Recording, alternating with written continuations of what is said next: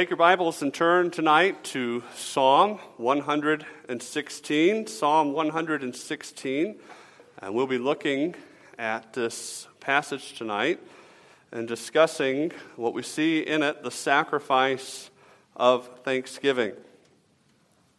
As you turn there, I invite you to follow along, and we'll consider all of the verses here together tonight to give us the direction of where we're going. And then we'll go back through in just a few minutes and talk through what these things mean. Psalm 116, I love the Lord because he has heard my voice and my supplications, because he has inclined his ear to me. Therefore, I will call upon him as long as I live. The pains of death surrounded me, and the pangs of Sheol laid hold of me. I found trouble and sorrow. Then I called upon the name of the Lord. O Lord, I implore you, deliver my soul. Gracious is the Lord and righteous. Yes, our God is merciful. The Lord preserves the simple. I was brought low, and he saved me. Return to your rest, O my soul, for the Lord has dealt bountifully with you. For you have delivered my soul from death, my eyes from tears, and my feet from falling. I will walk before the Lord in the land of the living. I believed, therefore I spoke. I am greatly afflicted. I said in my haste, all men are liars. What shall I render to the Lord for all his benefits toward me? I will take up the cup of salvation and call upon the name of the Lord. I will pay my vows to the Lord now in the presence of all his people. Precious in the sight of the Lord is the death of his saints. O Lord, truly I am your servant. I am your servant, the son of your maidservant. You have loosed my bonds. I will offer to you the sacrifice of thanksgiving and will call upon the name of the Lord. I will pay my vows to the Lord now in the presence of all his people, in the courts of the Lord's house. In the midst of you, O Jerusalem, praise the Lord. One of the things that we often teach our children when they're growing up is the art of writing thank you notes. I don't know about you, but every time I had a birthday and I had an aunt, an uncle, a grandparent, whoever spend time and money to make sure I received some gift, my mom would make sure that I sat at a table and write thank you notes. It made my hand hurt every time, okay? It still makes my hand hurt, believe me. I type all the time, so my hand still cramps up when I write thank you notes, if I sit there and do that. And with the onset of email and texting and things like that, I suppose the art of thank you note writing may not be practiced as much as it once was, but it's still a wonderful personal touch, at least I find it to be so. And tonight, we celebrate the Lord's Supper as a church body here at Beaverton Baptist Church. And as we prepare to gather around this table, I think it would be good for us to take some time to reflect on the goodness and the blessings of God poured out on mankind through Jesus Christ. The work that we remember in this ordinance that God gave to the church cannot be overstated, and it cannot be overappreciated. So let us meditate on the words of the psalmist in Psalm 116 this evening and apply his heart of thanksgiving to that which Jesus has done for us as believers. As the psalmist was thankful for what God had done in his heart and life, we should be thankful, if we know Jesus Christ, for what God has done for us. And we see that thanksgiving to God for his work and blessings is normal, natural, and expected for a child of God. In a world and in a culture where being thankful is perhaps not the norm, this is what's normal for those who know the Lord. But they are thankful to God for what he has done for them.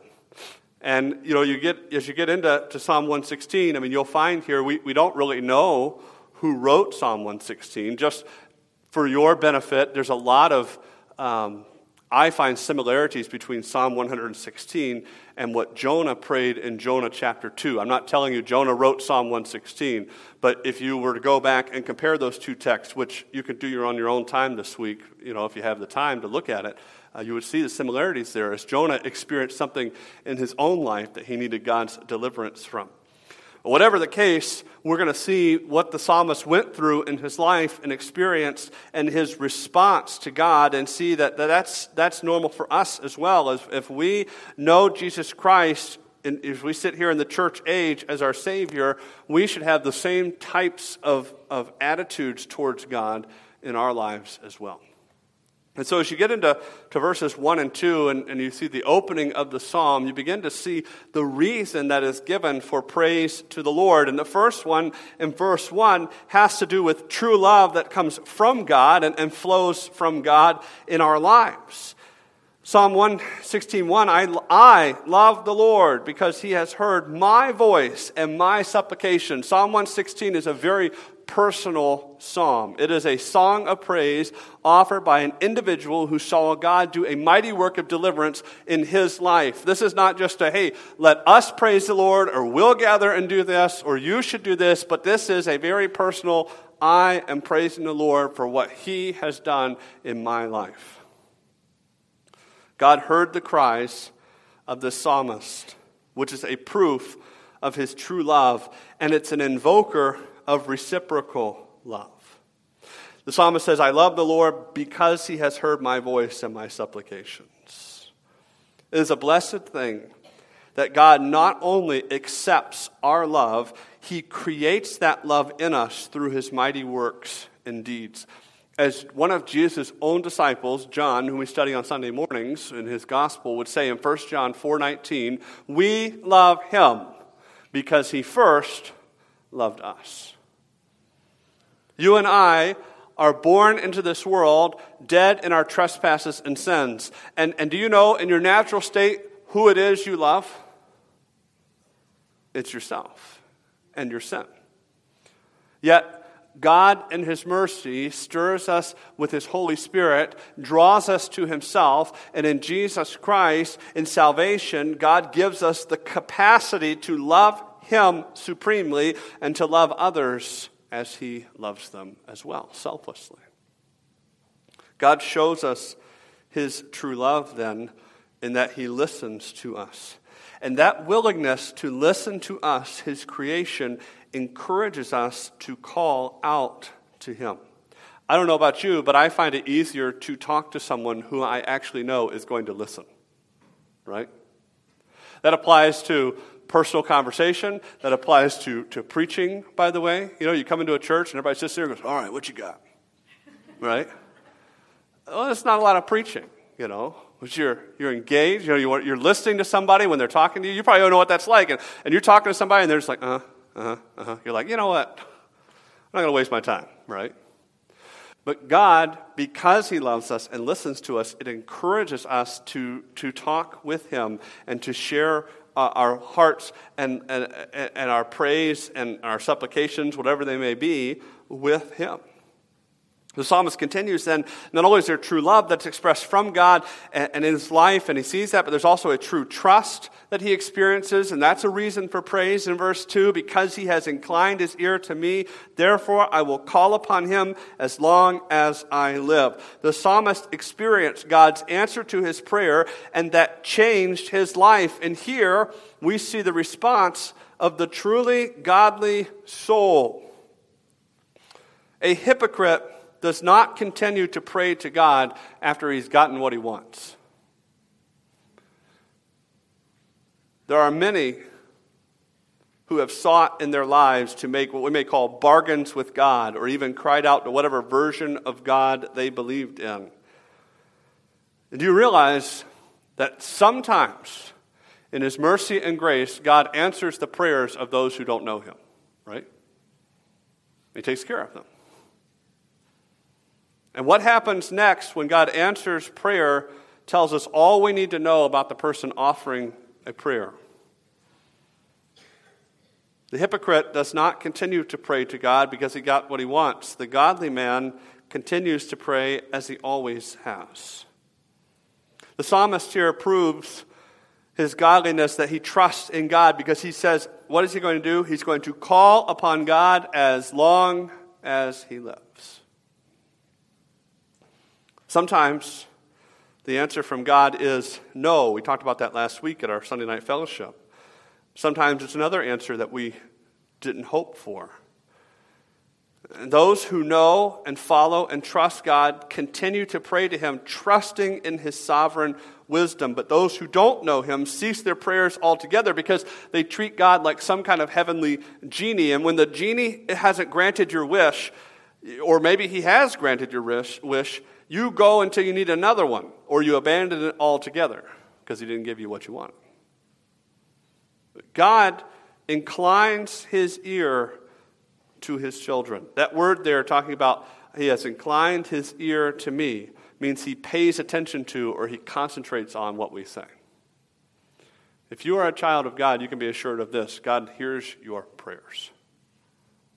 You say, well, I don't feel like God's near me. Then I would ask you what I've asked you before. Who changed, God or you? Because I'm going to tell you right now, the Bible says God doesn't change. We, in our own lives, put up the walls between us and God. In our sin, in our disobedience, whatever it might be. But God listens to His children. Now, that isn't the same as God always giving us what we ask for. And again, those of you who have raised children understand that you listen to what they ask for. It doesn't mean you always give them what they want, right? How many of you who have kids, at any time you've raised your kids, they've asked for something and you didn't give what they asked for? Anybody? Okay, I got a few parents in here who are like, I always give them what they want. Okay, well then you might be a bad parent, okay? Because our kids want a lot of things, right? I mean, just because they want a pet dinosaur doesn't mean you can give them a pet dinosaur, right? God listens to His children. It doesn't always mean He grants those requests. It doesn't mean, just as it doesn't mean when a parent doesn't give something to a child, doesn't mean they don't love them or you don't want them to ask, right? I mean, honestly, we want our kids to ask because we want to have the opportunity to either grant or say, yeah, here's why we're not doing that, right? Or no, we're not doing that. And in the same way, God loves us with a more perfect love as His children. There are things He doesn't give us because He loves us and He doesn't give us to us. And there are things He tells us that we're going to wait on because He knows what's best. And there are things that He does do answer in His will and in His time. But continued prayer to God communicates a true heart of trust. And that trust is praise from our lives. And tonight, as we said, we'll celebrate the Lord's Supper, and all who have trusted in Jesus Christ as Savior have received the greatest answer to prayer we can imagine: salvation from sin and eternal life with Jesus Christ. Therefore, let us call out to Him in all things. If you can trust God with your eternity, you can trust God with whatever it is in the present. And God's attention to His children is reason to praise Him. And like the psalmist, we can recount times in our lives when God acted specifically on our behalf, which we see here now. In verses 3 through 11, you have the report of God's doings in the life of the psalmist. In verses 3 and 4, you see that the psalmist in his life had trouble, and he turned to God in that trouble. It says, the pains of death surrounded me, and the pangs of Sheol laid hold of me. I found trouble and sorrow. Then I called upon the name of the Lord. O Lord, I implore you, deliver my soul. So the author recalls a time in his life when he was facing death itself in his life. The word here, Sheol, is used. It's used here. It's other places as well. It's a poetic term referring to the grave and that which lies beyond death. And the psalmist not only feared for his life, but he talks about how he felt these things. He felt death closing in around him. He felt trouble and sorrow as those things closed in on his life. And perhaps you have had a similar experience in your life. Maybe you faced a situation where you were on the brink of death or feared you might be on the brink of death. Maybe you haven't faced death, but you have faced that which is so difficult, you felt trouble and sorrow in your soul, in your inner being. And in those times of despair and trouble, what do you do? Well, the psalmist does that which he only can do. He cries out to the Lord. He implored God to hear him and to save him. And when we face times of trouble in our lives, where we run to first says a lot about where our trust is. The condition of our hearts is revealed in our words and actions, and an anxious heart is not a settled heart. We need to be still before the Lord, crying out to him. And this doesn't mean that we don't seek to apply wisdom to our situations of need. I mean, there are things that God has given us. We may face a physical ailment or sickness, and so we seek the Lord. We apply the wisdom that God has given us to seek this treatment or that, right? But it doesn't start with that. It starts with, well, we're going to give this to the Lord and follow whatever path he puts us on. We may face something that requires us to apply our financial acumen or the money that we've saved up for such a day as this, but all the while it's okay, we're going to give this to the Lord, and we're going to seek his wisdom in how we go about handling this situation. We realize that no matter what route in that wisdom we may pursue, it is God who controls the outcome in that end.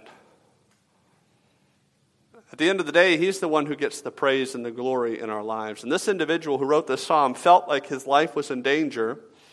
And in that danger, he turned to God. And when you see God for who he is, your faith is informed in times of deepest trouble.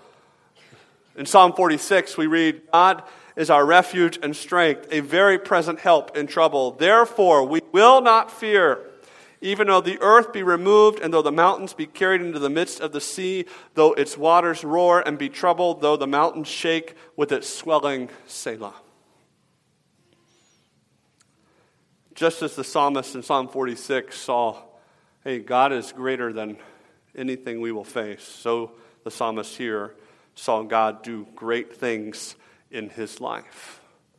As he continues to report of God's doings, we get down in verses 5 and 6. So not only here does he turn to God in trouble, we see the preservation of God in his life in the midst of that trouble. Gracious is the Lord and righteous. Yes, our God is merciful. The Lord preserves the simple. I was brought low, and he saved me. The psalmist faced trouble, and God heard his cries. And more than this, he delivered him from that trouble. We read at the end of verse 6 that though he was brought low, God saved him from this near-death experience. And we see to that which the psalmist attributes this salvation. You do not read in these verses, well, because I was well behaved, God came and did something for me, right? You don't read here that I am deserving of this salvation. You don't even see that the psalmist says, because I prayed at the right time or the right way or said the right words, God saved me. And in our own lives, we are tempted to view sometimes even the salvation of our souls as something we are owed. We think that if we do the right things or we say the right words or we don't do some sin, that God's going to answer our cries. Perhaps it's for salvation for our souls. Perhaps it's something going on in your heart and your life that you say, well, I really want God to answer this, so I need to be extra careful not to do anything bad over the next X amount of days while I'm praying this prayer. I'm here to tell you right now, if that's your attitude, you don't understand who God is. That's not why God answers our prayers, because we kept our nose clean. Now, should a disciple live a life that reflects God? Well, that's the normal life of a disciple, right? But God answers our prayers not because of who we are, but because of who he is. And that's exactly what the psalmist says here. The answer is dependent on God and not on us. The psalmist says here in verse 5, gracious is the Lord and righteous, yes, our God is merciful. This is why God answered his prayer. God hears and saves the psalmist because of his gracious and merciful nature. He is righteous, and everything he does exalts that righteous character. The psalmist had a great need, and in turning to the righteous, merciful, and gracious God, he found his answer. You and I can find our greatest needs met in God and God alone. God gives salvation from sin to those who turn to him, and that salvation is in accordance with his gracious, merciful, and righteous nature. And in our physical, emotional, or spiritual needs, we can turn to this same God who cares for us. And in that deliverance, let us learn with the psalmist. For again, the godly soul reflects on God's work on his behalf, drawing closer to God in these things. One who belongs to God doesn't take this from God and say, well, that was great, we're just going to go on to the next thing, and I'll call you again when I need you, God. But he reflects and meditates on what God has done.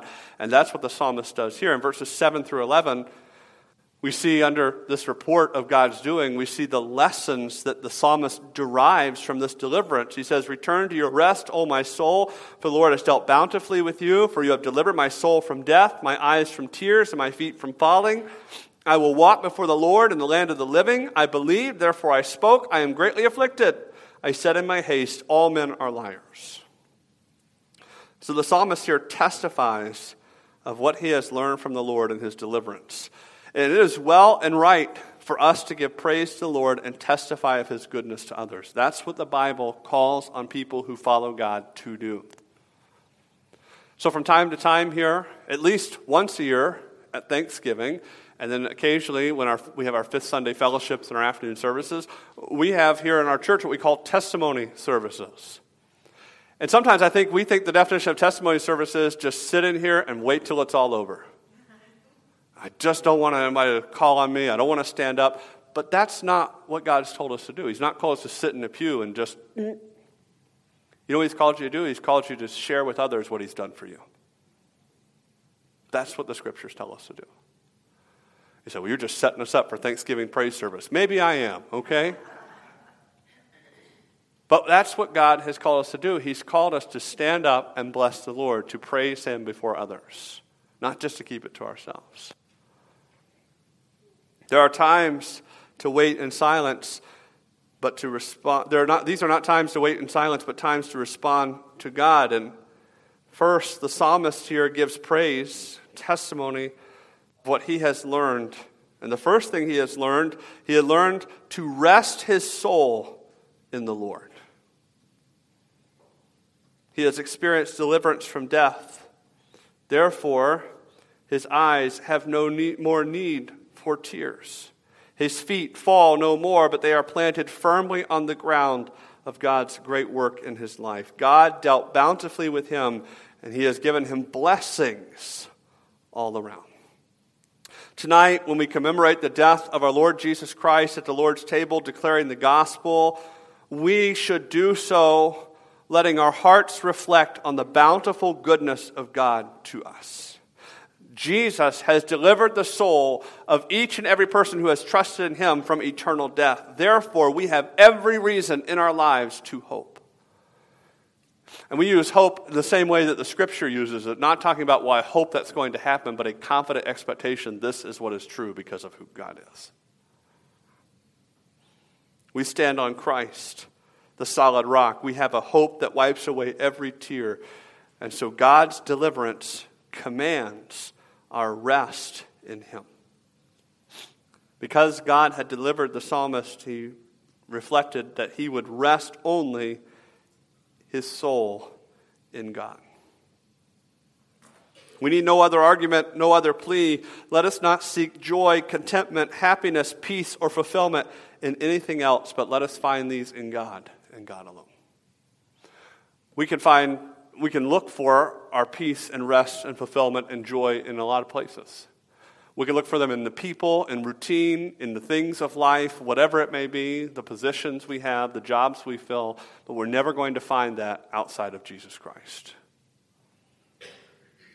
Second, the psalmist then, not only does he reflect on who God is and rest in him, he also then lives a life of obedience to God because of God's acts on his behalf. That's what he means here when he says in verse 9, I will walk before the Lord in the land of the living. This is talking about acting in obedience to what God commands. God's salvation demands my devotion to him. God's salvation demands my devotion to him. The psalmist experienced a new lease on life, and he gave his life to the one who saved him. As a Christian, you have had a similar experience. We owe our lives to the one who gave his life for ours. So let us not fill our lives with worldly and trivial pursuits and give God leftovers of our lives. It's a sad day indeed when we opt out of the things of God because I have other things I want to do. The first fruits of our lives belong to God, and we fit the rest in where God puts them. That's not life. One who fits God into the things I have left over is not the life of a disciple. Now, there will be times in our lives when God-ordained obligations may require us to prioritize this or that in this moment. But so often we choose in our lives to walk away from God's work and God's people in order to pursue our fun, our convenience, or anything else personally in our lives. But let us walk in the ways of the Lord, living for His glory, giving Him the preeminence that He deserves in our lives. That's what it means to walk in the ways of God, to put Him first in all things, to obey Him. And then third, the psalmist learned here in this deliverance from God the trustworthiness of his God. He says, I believed, therefore I spoke, I am greatly afflicted. He says, I believed. What did he believe? What did he believe? Well, he believed that he would be heard by God. He believed that the Lord would answer him and allow him to live. He believed in who God is, therefore he cried out to him. You don't cry out to God if you don't believe He's not going to hear you. The psalmist believed. He knew all too well the untrustworthiness of men. Do you see that in verse 11? I mean, he at one point said, all men are liars. Now perhaps we have spoken such broad things in our own trials and tribulations. Have you ever faced a trial or tribulation in your life and made some broad general statement about, well, it always is this way, or it does this or that, right? Those exaggerated feelings must never be put towards God. Instead, let us trust Him in all things. And in that trust, we can share with Him our deepest hurts and greatest struggles. As we said, if you have trusted God with your eternity, you can trust Him with whatever temporal thing you face in this life. And with these lessons entrenched in his heart, the psalmist now responds with praise and thanksgiving to God. We see the response of the delivered in the rest of this chapter. In verses 12 through 14, he gives a promise of praise. What shall I render to the Lord for all His benefits toward me? I will take the cup of salvation and call upon the name of the Lord.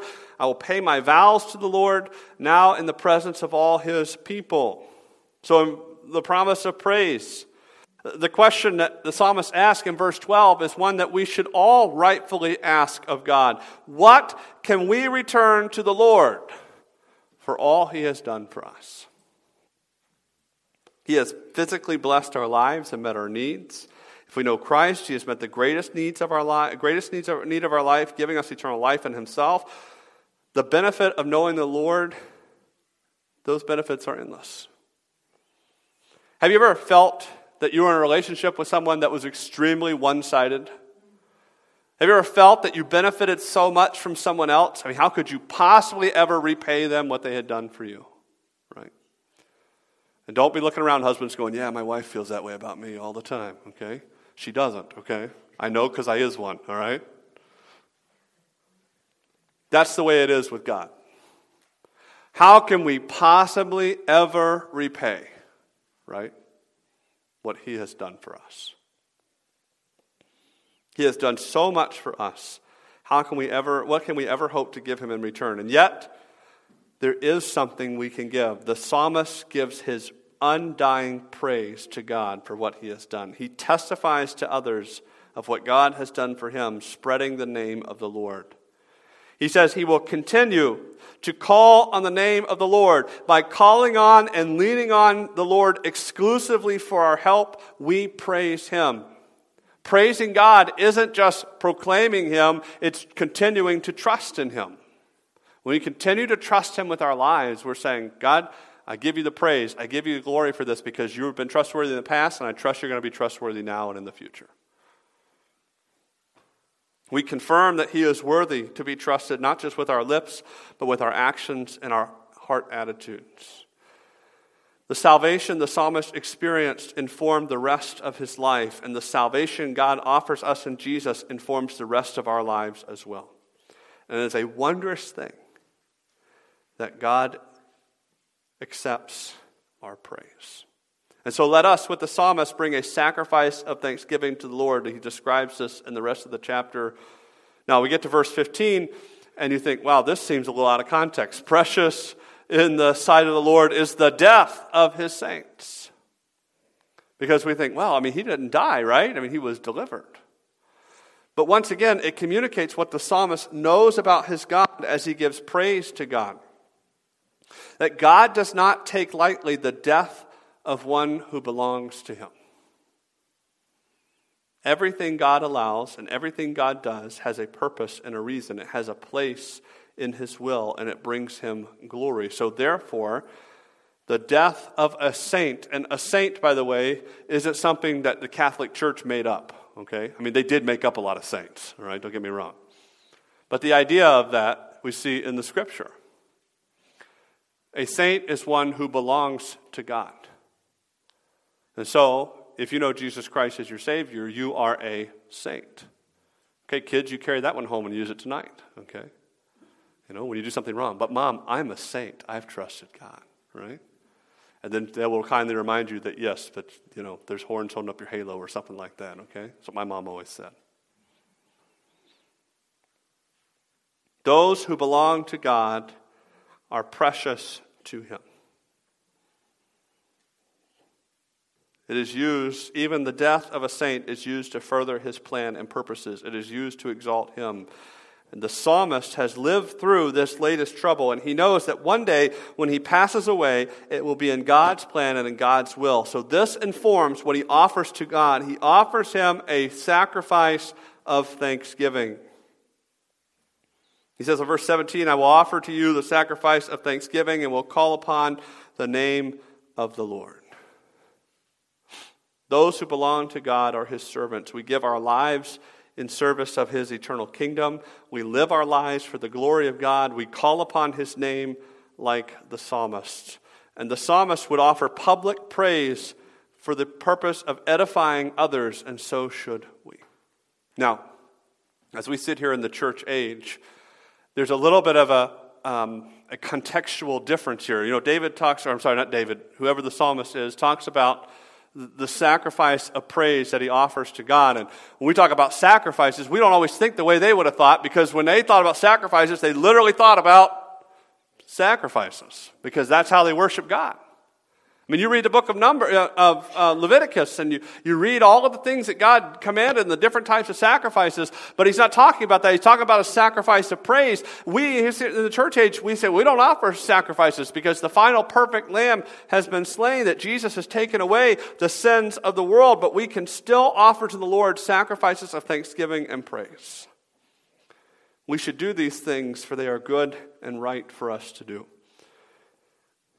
And may we resound and repeat with the psalmist his last exclamation. He says at the end of verse 19, praise the Lord. This is an interesting phrase to me and word, because literally this word, this Hebrew word, is the word from which we derive hallelujah. That's where it comes from. It's translated as praise the Lord. Let us offer to God our highest praise for his great work in our lives. Thanksgiving to God for his work and blessings is normal, natural, and expected for a child of God. He has done wondrous things for us. He is worthy of our praise and thanksgiving for his work day in and day out. God gives gracious and merciful blessings to mankind everywhere. Whether they acknowledge him or not, he is at work providing for them and preserving them. And as a believer, it is your job to make his name great among men, to make him known to the nations. We give God praise through our words. We extol him to others. And so, that begs the question, as the psalmist talked about how he would praise the name of the Lord to others, do we give praise to God in what we may call normal conversation. We talk about a lot of things in life, and if we're honest, a lot of them are pretty meaningless, right, in the long term, in the grand scheme of things. Why not talk about that which is most valuable and most life-changing? When we go and we chat with our work friends, our neighbors, our family, we talk about what God has done for us. If God has changed us, let us declare that to others. If God has done great things for us, let us share that with whomever we are with. Because He is worthy of our praise.